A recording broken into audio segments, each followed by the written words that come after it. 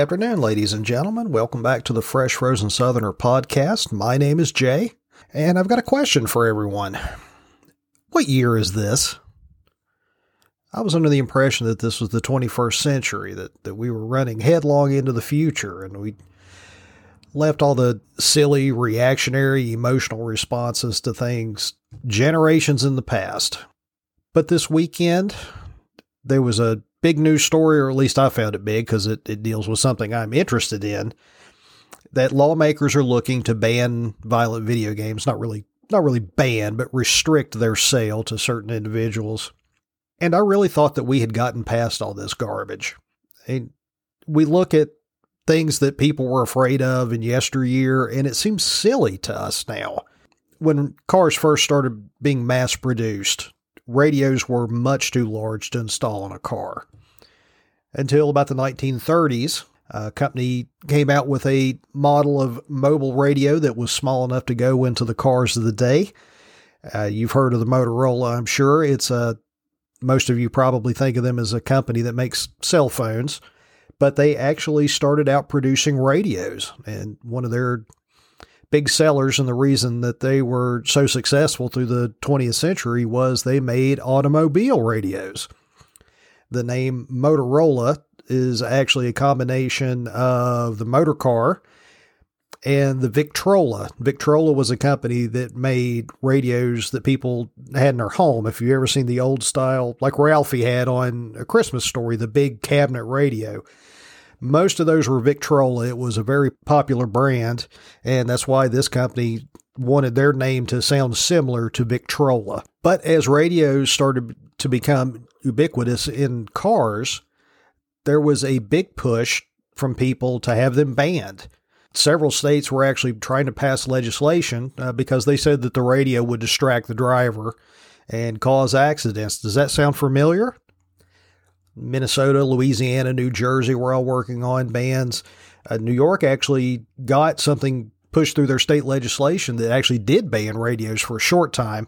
It did not last very long. There was a massive wave of discontent from the people that all wanted radios in their car. In Massachusetts, there was a bureaucrat named George A. Parker. He was not an elected representative.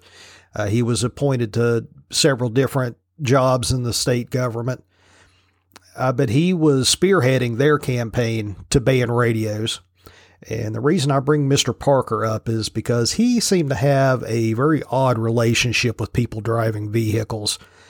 Prior to trying to get the ban on automobile radios going, he was trying to set up a program, and he had the backing of the two state senators at the time, where people's neighbors would have a department that they could report people that they felt did not drive very well. Basically wanting to install the Snopes from George Orwell's 1984. Fortunately, he did not get that passed or the radio ban passed.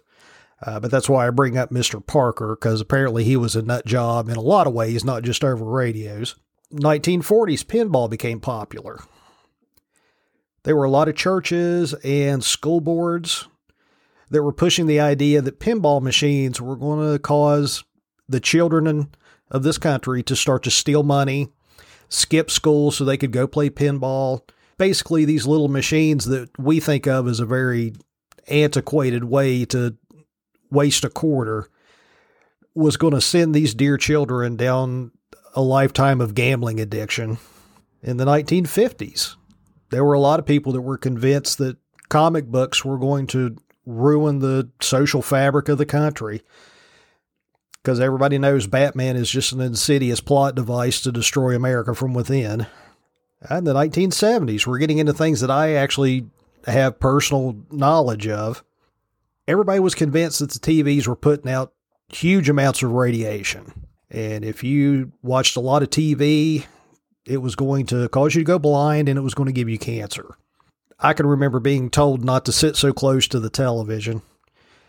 I mean, everybody knows that if you're next to something that's dumping out huge amounts of harmful radiation, if you'll just back up 2 feet, you'll be perfectly safe. I mean, it's just good science. And speaking of radiation, I remember when microwaves started showing up in people's homes. Now, the microwave oven had actually been in existence for a couple of decades at that point. It's just, if you've ever seen an old TV or movie where they make reference to a radar range, that was the precursor to the microwave that you have in your house now. And if you ever see one, they're about the size of a refrigerator. They were very large and they were very expensive.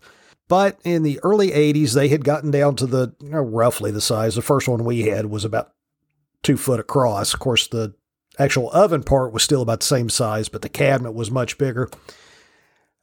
I can remember how afraid of the microwave oven people were.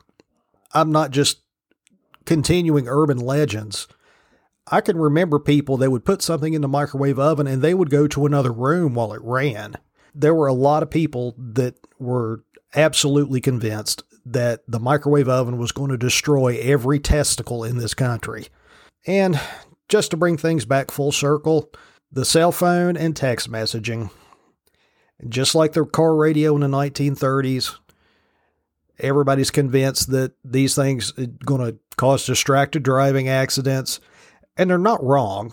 Anything that takes your focus off of the road for any length of time increases your chance of having an accident. Now, 99% of the time when you glance down to change a radio station or to see why your phone dinged and you get your eyes back on the road, nothing happens in that time. But of course, there are going to be instances where something does happen in that brief moment. A lot of accidents are caused from a distraction. People reaching to grab something, they drop some food.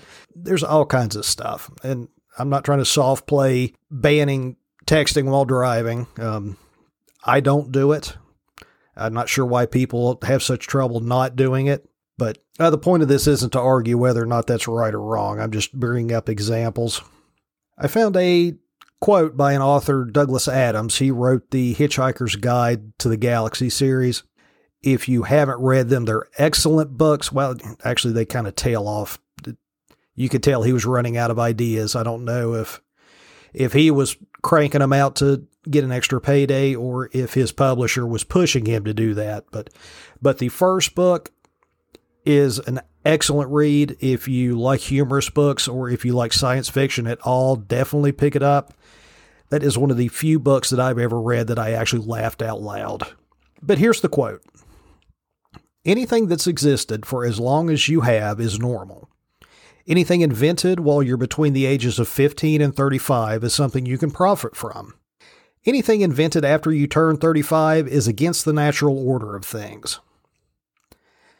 And if you will look at a photo of our Congress, or I'm sure your state legislature, there's not a lot of those people that look like they're anywhere close to the age of 35. And I think that's kind of the heart of where a lot of this legislation comes from. Which brings us to Illinois State Representative Marcus Evans, Jr. Mr. Evans wants to restrict violent video games because carjackings have increased in Illinois. I don't actually believe for a second that Mr. Evans actually thinks that video games or violence in TV or movies is what's causing this increase. I think when you see politicians propose a solution to a problem that seems kind of out there to a normal person, I think he is in a district that is having a spike in crime. And while he does not think that video games is to blame, he does not know how to effectively address the situation. And so going after video games, going after a boogeyman, for all intents and purposes, means that when he comes up for re-election and somebody says something about it, he can point to this and say that he tried to do something. And it will not matter at that point that what he was trying to do had no hope of addressing the issue, but he will be able to say, look, I did that. I was trying to get this fixed. But let's say for just a second that he honestly believes this is what the cause of the problem is. Let's pretend that he believes that his constituents are so feeble-minded and easily persuaded that playing a video game can take an honest, law-abiding person and turn them into a hardened criminal just because they sat down and played a couple of rounds of GTA. First of all, why are you voting for somebody that thinks of you that way? And second of all, if that was the case, why is it just in Illinois that this crime spike is happening? Now, he did reference several games. One of the games, of course, because they always are, that he brought up specifically was Grand Theft Auto. Now, first of all, Grand Theft Auto has been out since 1993. There has been GTA 1 through 5. You also have San Andreas. You have GTA Vice City. There was a game for the mobile platforms called China City Wars. And then you had a couple of game expansions for GTA 4, I believe, that was The Ballad of Gay Tony and The Lost and the Damned. So basically you're looking at 9 games, and I think there's a couple other little ones that I'm probably forgetting. But excuse me, GTA 5 is the most recent. Grand Theft Auto 5 has sold 100 million copies. And Grand Theft Auto Online averages 100,000 players per day. If Grand Theft Auto was the issue here, this would be a nationwide problem. When you have a very localized instance of something and you're blaming a nationwide phenomenon on it, it should let you know that, no, that's not the cause. There's something going on right here in Illinois. But it's not just Mr. Evans. I have heard that violent video games and movies and television shows is going to cause an increase in violence for at least the last 30 years. I'm sure I was hearing about it before, but when I was 10, I wasn't paying attention to stuff like that. But I'm just going to deal with from the time I was in high school until now. And very conveniently, I found FBI crime statistics that run from 1993 until 2019, which is very convenient because Grand Theft Auto has existed since 1993 through till today. But let's just take a look at what those statistics said. And now these numbers I'm throwing out is the number of crimes reported per 100,000 people of population. All right. In 1993, the number of violent crimes was 747 per 100,000. In 2019, that number had dropped to 379 per 100,000. Property crimes in 1993 were 4,740 per 100,000. And in 2019, those numbers had dropped to 2,110 per 100,000 people. Over that time, the overall crime rate dropped 68%. Murder and manslaughter dropped 47%. Assault dropped 43%. Robbery dropped 68%. And vehicle thefts dropped 69%. Now, I'm sure the vehicle theft has got quite a bit to do with technology. It's much harder to steal a car today than it was in the early 90s. You've got cars that can recognize the key, and the electrical system is disabled until that key is inserted into the ignition. That's really cut back. I'm sure there are sophisticated car thieves that can get past that in a couple of seconds, but that's really going to cut down on just the average schmo looking for a target of opportunity. Now, I did not include rape in this. Now, they did include some numbers, and the instances of rape have dropped as well. However, some point in the last 30 years, what constituted a rape, as far as the FBI was concerned, that definition had changed somewhat. So I didn't include that. Like I say, rape has dropped as well, but I did not include numbers because it's not an apples to apples comparison. So crime has dropped in the last 30 years significantly. Now, in that same 30 years, has the amount of violence in video games and TV and movies, has that gone up or has that gone down? 1993 is a good starting point for the video games because that was when the technology got to the point where you wouldn't just have these very pixelated cartoon characters. The graphics got much more realistic over that time. Obviously, when me and my sister were playing Ultra Pong in 1979, there was no option for having violence in a video game because all you could do was two little paddles and a dot. But people still cling to this belief that the violence in the media is going to spill over into real life. And people cling to that to the point that if you give any pushback on that, they are going to attack you personally. I mean, they will turn vicious in a heartbeat. And if you don't believe me, just volunteer a comment in any Facebook argument that you see. You will be called stupid immediately, I guarantee it. That's called an ad hominem attack. But let's just look at this logically. Let's think of the last 30 years as a scientific experiment.